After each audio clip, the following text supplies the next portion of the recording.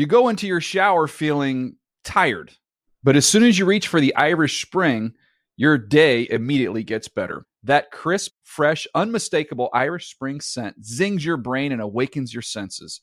So when you finally emerge from the shower 37 minutes later, because you pay the water bill so you can stay in there as long as you want, you're ready to take on the day and smell great doing it. Irish Spring Body Wash and Bar Soap. Fresh, green, Irish. Shop now at a store near you. Open a limited-time 11-month certificate at Kemba Financial Credit Union. At 5.25% APY, it's more than triple the national average, plus it's a safe and secure way to grow your money. Visit your local branch or kemba.org/CD for details. Offer expires May 31st, 2024. APY equals annual percentage yield. Restrictions apply. $500 minimum and $250,000 maximum deposit. Advantage status required. Comparison based on bank rate average. Federally insured by NCUA. Live Nation presents Concert Week. Now through May 14th, get $25 tickets to over 5,000 shows. That's up to 75% off a summer full of your favorite artists like 21 Savage, Alanis Morissette, Cage the Elephant, Celeste Barber, Dierks Bentley, Fade, Hootie and the Blowfish, Janet Jackson, Kids Bop Kids, Meghan Trainor, Peso Pluma, Sarah McLachlan. Get tickets to more than 5,000 summer shows for just $25. Until now through May 14th. Visit LiveNation.com/Concert Week to learn more and plan your summer with Sean Paul, Sum 41, 30 Seconds to Mars, and Two Door Cinema Club. And now, Move the Sticks with Daniel Jeremiah and Bucky Brooks. What's going on, everybody? DJ Bucky here, Move the Sticks. Little bonus episode here, second one of the week. We've got the draft in the rearview mirror, Bucky, and now you kind of look out that windshield, and we got rookie mini camps taking place, and really training camp. It's not that far away.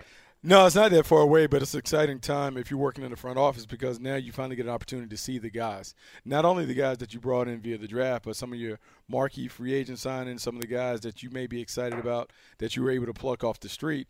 And coaches are excited because they finally get a chance to take all their offseason projects and to put them on the play in the field, and it means that we're just that much closer to the regular season beginning to start. Well, Bucky, I know how much you enjoy draft grades. It's your favorite thing to do. I love it. Really, you ask to do these every year. You're just like, please, let me do draft grades. So I want to start off with a little offshoot here on draft grades.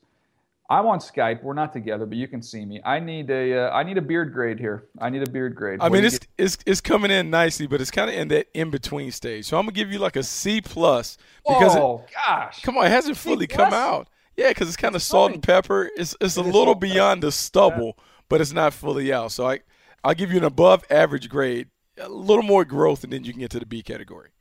All right, Mayock's goatee versus my beard. Who wins? I'm not really a big fan of his goatee, so I'm gonna give you the nod. You go ahead, Mike. I'm gonna go with your beard on this. Okay. I think potentially your beard has more growth. A little salt and pepper, a little Jeffrey Osborne type. Ooh, okay, yeah. No, I'm definitely. Where do I stop though? That's the question. I've already reached the stage where it itches like crazy. Maybe you can do the James Harden thing. Maybe you can grow it all the way out. There's no. I mean, which draft analyst would have that full beard? It would really make me stand out in the marketplace. I like that move, Bucky. That is a hideous hat that you're wearing. I'm going to let you get away with it though. The Dodgers? The Dodgers, yuck. It's like Padres. The Padres have been to the World Series, and more recently than the Dodgers have been. Yeah, but the Dodgers go and they win it.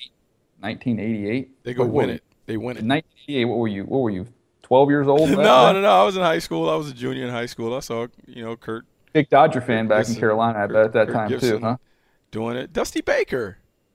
You were not a Dodger fan. Why so spicy today, DJ? I was more of a Yankee. I was a Reggie. I'm just still upset. He gave me a C+ on the beer. I thought it was a B-. That's true. That's true. It's legitimately a B- beard. B-. I'll go with B- too. It's all right. All right. Here's a topic for today, though, guys, because we said this is going to be kind of a little more of a brief episode here. I know we've got somebody else coming to the podcast studio here in just a little bit, anyways. But Buck, what I want to do is go through the divisions. We went through the divisions and talked about which division leader we thought would be most vulnerable in the last episode. Now I want to go through, now that we've had the offseason kind of run its course here with free agency and the draft, let's look at each division and identify the team we think did the most to help their quarterback. So let's just focus on the offensive side of the ball. Which team did the most in each division to really prop their quarterback up as we go forward? Think we can pull this off, Buck? Yeah, I think so. I think we're good. All right, Let's start off here with the AFC East, and this one was a little bit tricky, Bucky, when you look at these teams, because there really hasn't been a team that's just gone all in and to really, help their quarterback out. I would say, to me, when I looked at it, I ended up going with the Patriots, and I know they end up losing Martellus Bennett. They're going to lose LeGarrette Blount, but then I look at what they were able to get done. And bringing in a Rex Burkhead, I think, is kind of an underrated signing. But to me, this is all about Brandon Cooks, getting him in the fold. You trade for Dwayne Allen. I think this is going to be a more explosive offense, and I think Brandon Cooks is going to add a whole new element when you mix him in with what you already have there in Edelman and Amendola and Hogan and Mitchell. I think Brandon Cooks is set to have a big year there. So if I had to look at all those teams in that division, I'd say the Patriots did the most to help their quarterback, which is kind of scary. Yeah, it is kind of scary because on paper, this is a much better team than the team that just hoisted the Lombardi Trophy when it comes to their offensive personnel. You alluded to Brandon Cooks. Talked about Dwayne Allen. I'm going to go Mike Gillislee, the running back that they were able to plug from the Buffalo Bills, and Rex Burkhead. Changes the dynamic because I still don't know what you do with James White and Deion Lewis, but now you have 4 running backs that can play and bring a variety of skills to the table. You can throw the ball all over the yard with the previous wide receiver core, but now in Brandon Cooks, you have a guy that I think is more of a true number one, someone that can take the top off the defense. And with the ongoing and continued development of Malcolm Mitchell, this team is loaded. We'll see if they play up to expectations, but expectations for them is always the Super Bowl. We'll see if they're able to pull it off. So are you with me, though, then, in terms of – Yeah, absolutely agree. I do. Buffalo, I like the fact that Dennison comes in. I like the system that Tyrod Taylor will play in, but I just don't know if they have enough firepower to get it done. Right now, I think the Patriots are head and shoulders above the division. When you look at, one, the fact that they had a vice grip on the division for over a decade, and then you have Tom Brady still playing at a high level. All right, let's go AFC North. And when I look at these teams inside the division, Buck, I ended up going with Cincinnati. And look, you look at John Ross, who they bring in the draft. You look at also the running back position with Joe Mixon, who's an elite talent on the football field. Nobody can debate that. And then Josh Malone, one of the guys you've been trumpeting throughout this whole draft process, who I think is a really good player, and I know Sully loves for obvious reasons. I think they've really done a nice job of putting some pieces around him. Now, they lose their left tackle in free agency in Whitworth, so you're going to need some of these young guys in Fisher and Obui to step into these tackles. I think they brought Andre Smith back. They did bring Andre Smith back, who can play some guard for them and could also kick out to tackle if they need him to. So I think when you look around the division, Pittsburgh, look, they have some nice pieces in place, but in terms of new firepower, Martavis Bryant comes back. I get that, but I think Cincinnati added the most. 2 for 2. I agree with you. Ross and Mixon add speed. Josh Malone also adds an element of speed and playmaking ability down the field. This is an offense that desperately wants to help Andy Dalton get back on track in terms of he only had 18 touchdowns. They want to push the ball down the field, create some more splash plays. These guys on the outside will command more attention. It should allow their stars, A.J. Green and others, to step up and have big years. And I also wouldn't forget about Tyler Eifert, even though he's not a new holdover, but being able to kind of lift the blanket on some of the coverage that is directed in his attention should help Andy Dalton play at a better level. All right, who do you got in the AFC South? AFC South, this is a tough one because I had a tie, so I'm anxious to see what you ended up doing. I went with Jacksonville, and I went with Jacksonville primarily because for Blake Bortles, I think what the Jacksonville Jaguars have done is really alleviate some of the pressure on him to have to carry this team. Bringing in Leonard Fournette, trying to upgrade the offensive line with a guy like Cam Robinson, having some of the weapons that they have. I know Michael Rivera isn't a huge addition at tight end, but they have some guys already in place that could play. But the main thing is Leonard Fournette, that offensive line, and then the new coaching staff with Nathaniel Hackett trying to simplify and tailor-make this offense to Blake Bortles. It should help him play better. But in reality, it's now or never for Blake Bortles. If he's going to be the guy that some of the Jaguars officials believe that he can be, this is the year where he has to prove it. We'll get a chance to see very, very shortly and very early in the preseason. Yeah, so I had a tie there. Jacksonville, I totally agree with you what you're saying there. But then I also put Tennessee, and this is really what they did in the draft. I thought, look, when you bring in a Corey Davis, who I thought was the best receiver, I think you had him as the second receiver in this draft, or right around there. And you bring in, to me, Jonnu Smith is kind of that H-back who's going to be a nice complement to what they already have in place there with Delaney Walker. Yep. You bring in a Taywan Taylor, who we talked a bunch about in our podcast in the run-up to the draft, as somebody that can be a vertical stretch receiver who's also super competitive after the catch. So I thought they really added some nice young weapons that can grow up with Marcus Mariota. They did. I can't dispute what they've been able to do in building this offense in 2 years. They talk about wanting to play an exotic smash mouth style of football. They have that ability. They can run the football with Derrick Henry, DeMarco Murray, and then now being able to throw the ball. If Corey Davis plays as a number one, is healthy, does all the things that we expect him to do as a polished route runner, he should command a lot of attention at number one. And the game should be very, very easy for Marcus Mariota, provided he's able to come back healthy from that broken leg. All right, AFC West. I thought this was an easy one. I'll see where you went on this one. Well, I'm sure you probably went with the Chargers and Phillip Rivers because they made it easy for him with Mike Williams. I'm actually going to say the Oakland Raiders. And the reason I'm going to stick with the Oakland Raiders, Marshawn Lynch gives them an identity on offense that's a little different than what they had. No disrespect to Latavius Murray, but Latavius Murray was more of a big finesse runner. Marshawn Lynch is a power player. So that power running style is going to command a different level of attention. You should get 8-man boxes, more one-on-one on the outside.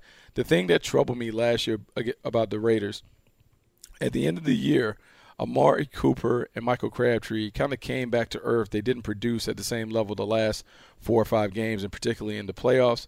They couldn't get away from one-on-one. When you have a guy like Marshawn Lynch there, it should force more 8-man boxes, single coverage on the outside. Those guys should be able to win on that. They couldn't win in the postseason. I think Lynch is going to really help Derek Carr. Yeah, I like Marshawn Lynch, Bucky, but you're right. You know me well enough. I had the Chargers, and to me, when you really kind of look around the league, I put them right up near the top in terms of what they've done for the quarterback. Now, first of all, let's start with just getting back a Keenan Allen healthy. You get back Keenan Allen healthy, you're talking about a guy with 100-plus catch potential there in this offense. So he's a big-time player. Then you draft a Mike Williams in the first round and plug him in as a day one starter, third down, red zone, going to have an immediate impact.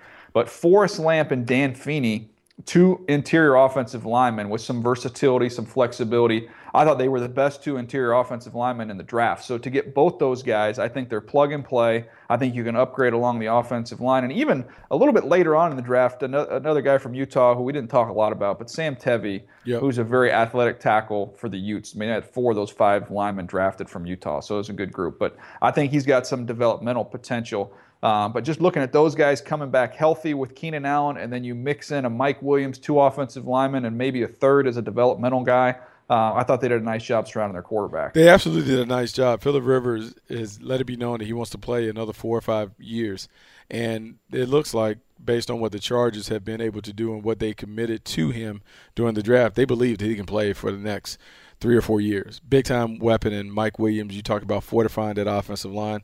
They can run the ball. Melvin Gordon showed last year that he was everything that we thought he could be when he was drafted high. So this offense looks up. And on paper right now, the Chargers look like the nice dark horse contender to not only get in the playoffs, but to maybe make a run.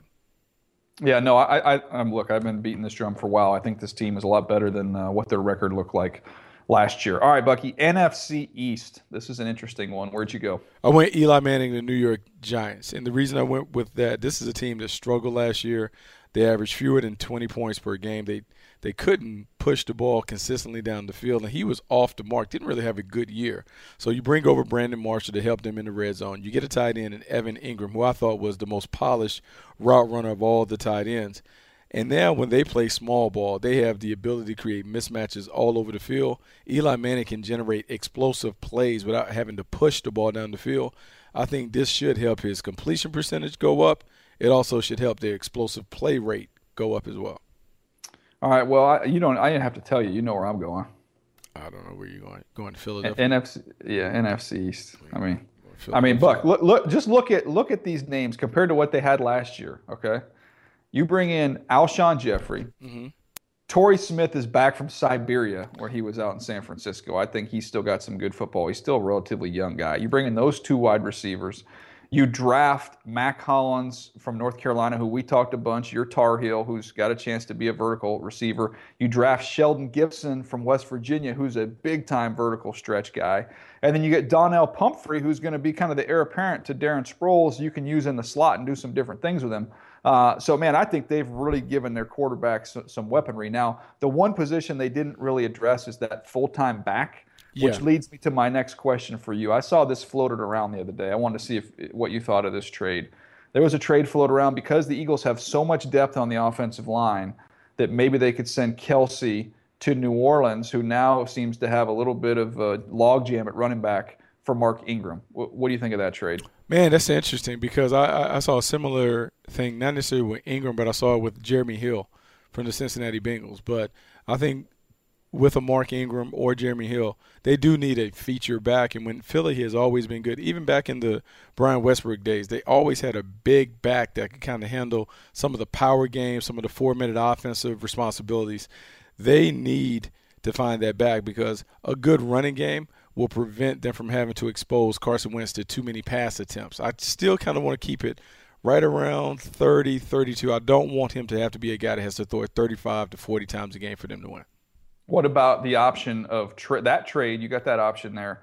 You pick up Ingram in a swap for Kelsey, or you try and move some things around financially and just figure out a way to get a nice team-friendly deal for LeGarrette Blount. What would you rather do? You know, I like LeGarrette Blount. LeGarrette Blount still being available is kind of a mystery to me. Guy had over 1,100 yards, 18 rushing touchdowns. I know he's a 30-year-old back, but you would think that the market would have opened up to a guy who is last couple of years, he's been a very, very effective player in New England. Maybe they're still kind of scared off on the last time he left New England, went to Pittsburgh. It didn't go so well. Maybe that's affecting his marketability. But if I'm the Eagles, I definitely would explore that because he does have the ability to find pay dirt. And that's something that they need, and he brings a level of toughness that they also don't have in the running game. I'll tell you what, when I look at their roster here, Nelson Aguilar better have him a heck of an offseason here and a heck of a training camp. I don't know how he makes his football team. It's going to be tough. I think the only thing that he has kind of hanging over his head or helping him is the fact that he was the number one pick. But, yeah, it is on him. He is on their alert, and also Laquan Treadwell in Minnesota is also under Oh, yeah, man, they can't help. They keep searching for more. Every time they search for another wide receiver, I'm thinking, man, that's not going well. No, it's not going well. Not a good situation. All right, NFC North. This is another one where I had a tie, Bucky. Interested to see which team you think helped their quarterback the most. So it's funny because I just mentioned Laquan Treadwell. I'm going to say Minnesota helped Sam Bradford a lot. And some of it is with their personnel, but a lot of it is with their coaching staff. Having Pat Sherman elevated to the offensive coordinator position on a full-time basis should help him. Last year, it's crazy. When you look at Sam Bradford's numbers, he had best. He had a good year. Completion percentage, 71. He had his best passer rating at 99.3 or 99.5. Did a pretty good job of taking care of the ball, getting the ball out, and being efficient. They couldn't run. They couldn't run the football, and they didn't have that. So they go and take care of that. Dalvin Cook, Latavius Murray. We've already mentioned Latavius Murray being a big finesse back, but he's a one-cut runner. He can play in that scheme. But Dalvin Cook, to me, is someone who is special, not only as a runner but as a receiver. He should add some juice to that offense and help them out. On offense, they go, as recently as this week, they get a Michael Floyd. Laquan Treadwell was supposed to be the guy that was going to be the number one receiver. But if he is not able to get on the field, he can't make a contribution even down in the red zone. Michael Floyd is a guy that can make contributions in the red zone, but also help them when they may need that big play down the field because he's averaged over 14 yards per catch throughout his career. By the way, we'll see. Maybe Laquan Treadwell will get this thing turned around and he'll end up having a great career. But it does not look good at this point in time, Bucky. And this is, to me, it's a good reminder because scouts take a lot of criticism and the profession takes a lot of criticism from the media. And one of the things they say, and we heard this a little bit about Deshaun Watson this year, although I think we were in agreement that we liked Deshaun Watson. But I don't know what you guys. It's not that hard. Look, he dominated in the best conference in football. We always have to warn and say, whoa, it doesn't matter if it's the best conference in college football. It's a different game at the next level, and the measurables and those physical tools. That's what you have to evaluate. You can't evaluate a box score. Yeah, and I remember when Laquan Treadwell was coming out. I think we both had him like in the 20s or in there. There's people that say he should be a top 5 pick. Just look at his production. Like, whoa. He's a 4.6 guy now. You don't see that burst. You don't see that suddenness. He's always covered. Yeah, he's always covered. And he didn't play with the level of physicality or toughness that Mike Williams displayed. He didn't play bully ball on the edge. He didn't play in a style that was much like Dez Bryant. When I watched him coming out, I kind of compared him to Alshon Jeffrey. And Alshon Jeffrey, to me, is someone that doesn't have explosive speed, but is a great alley-oop player. He has outstanding ball skills. I think Laquan has nice ball skills like that, but for whatever reason, he hasn't been able to make his mark in Minnesota. And it would be interesting to see as they transition from what they did with Norv Turner to a true West Coast offense, how does he find his fit? Yeah, no, look, I like when you look at what the Vikings did in the offseason, Pat Elflein, I think, has got a chance to play for them very early, a third-round pick out of Ohio State center. Rodney Adams, a wide receiver we talked a little bit about from South Florida in the run-up to the draft, who's got some big-time juice. Stacy Coley, who's kind of you either liked him or you hated him from Miami, but he's got big-time speed. So they've added some speed there. Danny Isidora, another interior offensive lineman from Miami, who they got in the 5th round, I think has starting potential. And then Bucky Hodges, kind of a wild card. You got Kyle Rudolph, you've got Bucky Hodges, you've got 2 tall trees you can throw out there in the red zone. But I'm glad you mentioned that on Sam Bradford, because he did have a sneaky good year last year with 0 running game. 0 running game. It was very, very effective and efficient. More of a shotgun team, Minnesota is. So that's why they had to move on from Adrian Peterson. You had 2 contrasting styles and approaches. With Adrian Peterson, you had to play one way. With Sam Bradford, you can play a completely different way. You get Adrian Peterson out. Now, this is Sam Bradford's offense. This is his team. He should be set up to have a lot of success next season. And then the other team, because I said it was a tie, I like what Detroit did in the offseason. That really in free agency, when you bring over TJ Lang and Ricky Wagner, upgrades at right guard and right tackle, you draft, in my opinion, I thought was a steal, getting Michael Roberts, the tight end from Toledo, in the 4th round. He's going to get a chance to play for this football team. And then Kenny Golladay, the receiver they got in the 3rd, that was a little rich for me. I didn't have him all the way up there, but he does have some tools to work with. So I thought they did a nice job of giving Matthew Stafford some support, mainly there in the offensive line, trying to get good there. I think what we're seeing is a shift in the approach, the offensive approach for the Detroit Lions. For so long, we treated Matthew Stafford as the gunslinger. They were going to play bombs away ball in Detroit. Now you're seeing a more controlled environment. The pieces around him kind of dictate that they need to play more of a control style on offense, a little more ball control, a little more short intermediate passes as opposed to firing it down the field. He has responded in splendid fashion. In fact, last year there was a time where I thought he was going to be the MVP. And if they can get that level of play as to continue to surround him with weapons, Detroit could be a major factor in the playoff mix this year. All right, let's go NFC South, Buck. I went Carolina, and I went with Cam. And what they were able to do with Cam Newton, and a lot of it stems from their ability to take what I call these offensive hybrids. Christian McCaffrey, Curtis Samuel, guys that can play in the backfield, in the slot, out wide. They can bring a variety of different things to the table, be it wildcat, jet sweep, traditional running back or wide receiver. They will give the defense a lot to think about. The biggest challenge for them will be how will Mike Shula deploy his personnel. They took a tackle, Taylor Morton, who could go outside and replace Michael Orr. They have all these young pieces that are dynamic. Can he act as a Madden player and really control the sticks from the sideline? Yeah, this offense is really built inside out now. When you look at their weaponry, we'll see Kelvin Benjamin. Sounds like he's a biscuit away from being a tackle. Yep. The way they've talked about him in the offseason. Devin Funchess, a big physical wide receiver. So they're huge on the outside, but really their difference makers, their matchup guys are the tight end and these 2 new backs that they are going to incorporate into this offense. So they're going to have to be a little creative in how they build this thing inside out. Yeah, I mean, but I think it's part of a growing trend. When I look at the way teams are playing, the best teams are kind of working inside out. They're mixing the slot receivers with the running backs and using them in the passing game. Last year, the Patriots, who won the Super Bowl, threw to their running backs 24% of all pass attempts. That's a lot of production. On average, league average, just 19% goes to the backs. For the Carolina Panthers a season ago, they only threw 44 passes to running backs. That's 13% of their attempts. They needed to up the ante to give Cam Newton an opportunity to really hit some layups. He only completed 52% of his passes. They need some shorter throws, some things that can really result in high payoff, easy stuff for him. Yeah, no question.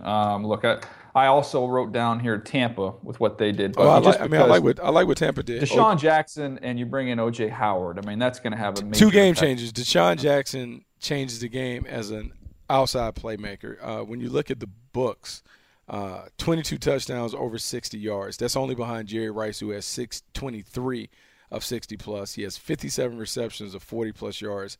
He is a legitimate threat to score from anywhere on the field. And then in O.J. Howard, we're talking about a big physical pass catcher that should really kill it in between the hashes. Jameis Winston has a lot to work with. I just couldn't put him over top of what Cam and the Panthers did, but I like what they've done. A couple other guys, too. Jeremy McNichols, who we've talked about out of Boise State, joining his Boise State brethren there with Doug Martin in the backfield. And Chris Godwin in the 3rd round.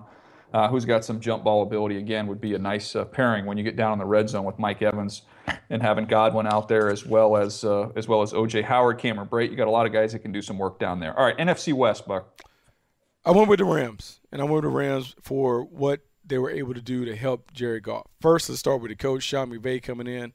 A bit of a quarterback whisperer, the work that he did in Washington with Kirk Cousins and that staff. He deserves kudos. Young guy, energetic. I think he'll have a better connection with McVay. And then I look at the weapons that they tried to add on the outside. Cooper Kupp comes in. He should automatically be their most dependable receiver. He's going to be the guy that I think he leans on in third down situations. I like Robert Woods. Robert Woods can be that de facto number one receiver. He's more of probably a B-level receiver, but I think he can handle it. I think he can handle the responsibilities of being the guy in that offense. And then Gerald Everett is a guy that can really come out of nowhere and help them out. If they can get all those guys going in the right direction, you'll see better play from Goff. How about Andrew Whitworth, too? I know he's getting up there in age, but you got a chance to hopefully solidify that left tackle position. Josh Reynolds, who they got in the fourth round, Cooper Kupp in the third. So they've added a bunch of young players there on that offense. I'll give you one, though, that's kind of sneaky. Look, the quarterback position is what it is. I think we're going to end up seeing Brian Hoyer trot out there as a starter this year for the 49ers. Their future quarterback probably is either Kirk Cousins or one of these college kids we're going to see come out next year. But in terms of trying to build, we talked about plugging all the holes in the boat with the Browns before they inserted their quarterback. I think when you look at the 49ers here, Pierre Garçon coming over as a veteran who knows the system. Kyle Shanahan's going to be a huge help to Hoyer, obviously some experience there, their relationship. But Pierre Garçon going to be there to help him right away on the field. But I think he's going to be able to mentor some of these guys on offense in the meeting room and off the field. So he'll have some value there. But then you also look at some of the other pieces that they put in place here offensively. Joe Williams, who they really like him. Really like him. There's a lot of love for him. Yeah. But he can play, and I think he's a perfect fit for what they want to do scheme-wise. So he'll be a nice fit for them. And then underrated guy in this draft, who we saw at the Senior Bowl, who everybody had a tough time covering, Buck, Trent Taylor, that little slot receiver from Louisiana Tech. He is a good player. I think he's got a chance to really flourish in this system once he gets comfortable. He does have a good chance. He was unguardable down at the Senior Bowl. His quickness, his stop-start ability really allows him to get big separation. Trying to figure out a way to fit him into that role. I would envision that he's probably going to play the Jamison Crowder role in that offense, or do some of the things that maybe Taylor Gabriel or Justin Hardy did down in Atlanta. But there's a nice role for him to play in that offense. They can get him the ball. He has to make things happen. I kind of like what they do. I'm not in love with the quarterback, but I do believe they have enough weapons now to be a functional offense based on what they had last year. Yeah, look, I'm with you. I think the quarterback's to come. I think that's going to come down the road here. But I think they do have some nice young pieces in place here to see if this offensive line, some of these younger players can continue to develop. They'll have a shot. But as I look at it, Bucky, when you look at this roster overall for the 49ers, they're picking in the top, 7 or 8 next year? I think pretty secure in that. I think so. I think no matter what they're able to sell, they're still missing some key players, some blue-chip players at some key positions. I don't know offensively where all their blue players are. I mean, to me, they don't have blue players like stars at wide receiver or running back. So I don't know who you hang your hat on. Quarterback's not a star. They just need to continue to upgrade the level of talent that they have. All right, Buck. The teams you were with, were you guys a national team of Blesto, or were you unaffiliated with a scouting service? We were a national team. Both teams I worked with, the Seattle Seahawks and the Carolina Panthers, we both used national scouting service. I thought it would be cool just to explain to some folks here in our last few minutes what goes on during this time of year, because people are always asking, okay, scouts, the season's over, what do you do? And really, it's a time of year where you'll do a little bit of pro work. Usually we get a couple teams. They would send each of us, the area scouts. You would get 2 pro teams you'd be responsible for. And all you're doing is watching the guys that are going to be their free agents for the next year. So if I was working for the Eagles, they might give me the Chargers and the Seahawks. And they each are going to have 9 or 10 free agents come up the next year. So I would watch them and put reports in, put grades in the system. It was helpful because you kind of see how these players are playing. to just see either college, what you thought of some of these guys in college versus how they're playing in the NFL, but then just kind of helping out the pro department as well to get those early reports in on those free agents. So that was one of the assignments we had going on this time of year. Really, for the teams that I work for, I was lucky. We didn't have much going on. We would get up, have some kind of meetings in June where we would come together. We would get the initial list for come to a mini camp, right? Come to a mini camp, or we would just come in the middle of OTAs and sit there for a couple of days, look at our juniors, whiz through the tape on the guys that are the rising seniors, the crown jewels of the class in your area, put preliminary grades in, and just kind of get a jump start so you knew how to kind of set your territory. But I'm going to be honest, when I worked for the Panthers in Seattle, this was easy breezy. It was easy breezy until we get to about training camp. Yeah, you get a nice little break. And most teams are pretty good about that. Being a teacher. Nice long break. But did you go to the actual national meetings? A couple years down at the end of Carolina.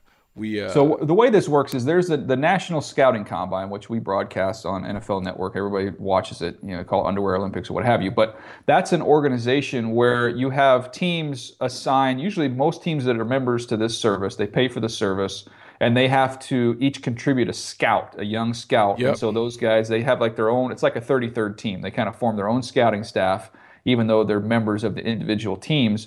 And they go out and scout these players a year ahead of time. So they're going to have already gone into these schools and got heights and weights and written reports on all of next year's seniors. So the guys are going to come back to college football and play another year.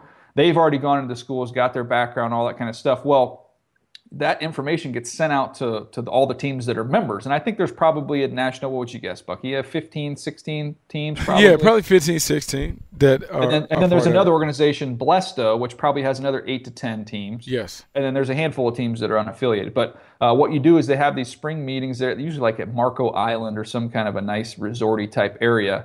So you'll go in there, and usually a lot of the teams will fly the scouts and their families out there. It's like a nice little vacation. And if, say, you're the West Coast scout, you would go into the meetings when the guy would present all the players that he wrote up from the West. So the comp scout that went through there. So you'd sit in there, and usually, I don't care what grade he gave him, but if there was some character alerts that he had early on in the process, you'd make a note so that when you went into the school in the fall, you knew what to look for. But the big thing is they get the list. And the list is the list of prospects that have draftable grades or free agent grades, so that when you're over the summer and you've got some time on your hands and you want to get ahead and maybe say, okay, I'm going to watch Utah's draftable seniors today, you have the list with their official height, weight, speed before you start the tape. Yeah, that's very, very important. I think the interesting thing that you brought up with national and these scouting services, a lot of times the guys that are hired by them to scout are your most inexperienced scouts. So a lot of the conversation that we'll hear at the beginning of the 2018 season about which guys carry big grades, and then we wonder sometimes what happened to those guys in the draft process. Sometimes the inexperience of those scouts as they go out and throw those big grades comes back to bite them, because that word leaks out about who has the big grades, and sometimes it's unwarranted when more people get in the process and start to really evaluate what these players bring to the table. Yeah, a good example that I think they had Matt Barkley as like the number one player. And so Jimmy people Williams. would always Jimmy Williams exactly. from Virginia Tech. People would always hit me up and be like, how did he drop so far? I'm like, he was never up there. No, I heard the scouting service had him as the number. Whoa. Scouting, that's not a team. That's a young individual scout that went Working into for a team, USC and saw the helmet and kind of bought into that. But the higher ups or the regular scouts have been doing this for a long time, never really had him there. So that's kind of the challenge. Really, all I wanted, I don't care about the grades. I just want the names of the senior starters, the guys that are going to be on the field playing that I need to evaluate. And it's very helpful to have their official height and weight. The speed, you usually don't get it. You don't get a lot of it in the spring. A lot of guys don't run. Alabama actually does. So you'll get official times for them on the 40. Wow. But just have that height, weight, and potentially the speed is a huge help when you sit down to watch tape, because as you know, you click on the website, go to Utah's website again, and it has the tackle listed at 6'6", 315. Wow, he's really 6'4", 295. Yeah, so it makes a huge difference. That's why you can't go on Media Guide dimensions. You have to investigate, and hopefully the scout has been able to go in there and get those guys measured up. To me, it helped me set my schedule, and the reason it helped me set my schedule the number of draft prospects, like guys that were legitimate prospects that kind of rated over the third round mark, I would kind of count my days based on that. If I had a team with more than 6, 7, 8 of those guys, I knew I would have to spend more time. But it helps me with that. What about the small schools was helpful? Yeah, small schools help because a lot of times if those guys were rejected, we wouldn't have to cruise through there. So you want to make sure that they take care of all the small schools, get those guys out. But, sometimes in taking care of the small schools, I went to Willamette University right outside of Portland. Nice. I saw, I think it was a 33-year-old offensive lineman who had – Those poor national scouts get dog cussed more than anybody too, because they'll go to a small school and they know if they put a draftable grade on this guy, everybody has to go through. Everybody's got to go through that school to see this kid. So a lot of times you'll be at a school going, "What the heck did they give this? This guy stinks. I came out here for nothing. What are they doing to me? This is in the middle of nowhere, and this guy can't play." Yeah. But a lot of times, look, they hit it on the head, and you need to go check these guys out. So that was. Usually you knew where you're going to go in the fall coming out of these meetings based on the number of prospects at schools, and then you kind of could build in some of these small school visits because you knew they had a guy. Yeah, you can build in some of those. And to me, I like to get those small school visits out the way on the first go-round. So if I can eliminate them sometimes off tape, it just helps make the planning part of it early. But after about another week or so during this time, I'm kind of chomping at the bit to get on some tape and start kind of working throughout the day. So going to these small schools too, though, you could scout which restaurants are the best around there, just in case you got to come. That's all about. It's Bucky major loves key. That. Yeah, what hotels have the cookies, the whole nine, the best bathrooms, like that's it. That's the key. I know this is what we need to do. We need to, for a podcast sometime over the summer, I want to get a list of the random schools that me and Bucky have been to and see if we can remember anything about some of these school visits. I've been in some. I've been Carroll College in I've been Montana. There. Power rank restaurants for small towns. Jeez, been all over the place. I've had some interesting experience. Hey, I know we got to run, guys, but hey, we do not. I know we are MeUndies once a week here, but I do want to mention, even though we're not going to go through our entire read, which we love, we do love because we love MeUndies. But so we'll save that for next time. So I know there's some people that tune in just to hear the MeUndies read. Yeah, the read is pretty phenomenal. Wait. But it's a great product. I got to give you guys props. Out of all the podcasts, and I work on all of them. Obviously, this is the main one. No one does it better. No one does it better than you guys for the read. No. Popcorn and back and forth. It's already there. No, it's just a built-in. Look. We share a love. That's me and Bucky. We share a passion and a love for scouting and MeUndies and micromodal underwear. Undies twofold. For sure. Yep, hand in hand. All right, we're still looking to get over 500 on the ratings on iTunes. So I'm not begging, but I'm kind of begging. Come on, guys, get us over 500. Let's get there. Let's get to 500. That little threshold there, we passed through it. Bucky, I promise the next time you see me, the beard will be at a B level. I'm gonna get B minus. Please don't shave that thing. Oh, this thing ain't getting shaven, buddy. Good. We're gonna continue to do VODs. We're having one today. I always wonder. Oh yeah, let's do it. So I always wonder though when we're doing this stuff, I get texts from people inside the newsroom because they can pull up this raw feed on there. Yeah. I will get a lot of beard. I'll get a lot of beard text messages. Well, we're obviously going to blast out the VOD we taped today. Check it out. It's about previewing the 2018 Top 100 rookies. But I also plan on taking a screen grab of your Skype feed and tweeting it out as well. So listeners got to see it. Yeah, I like that. C+, you know what? I got to give it to Bucky. Let's crowdsource it. Friends tell the truth. Friends are honest. Friends don't sugarcoat. I got some work to do. I'm gonna put it in. Yeah, it's almost there. By next week it'll be great. Yep, I agree. All right, A+ next week. Update the beard. Update the beard grade next week. Hey, thank you guys for listening, checking out Move the Sticks. We'll be back next week with a brand new episode. Until then, enjoy the Padres continuing to lose a bunch of baseball games. That's what I'm doing. So, catch you next time. Thanks for downloading Move the Sticks with Daniel Jeremiah and Bucky Brooks. For more, go to nfl.com/podcasts.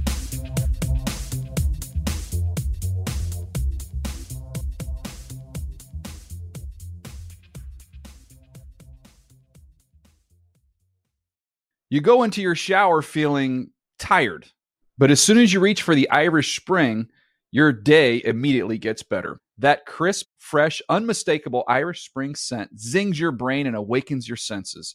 So when you finally emerge from the shower 37 minutes later, because you pay the water bill so you can stay in there as long as you want, you're ready to take on the day and smell great doing it.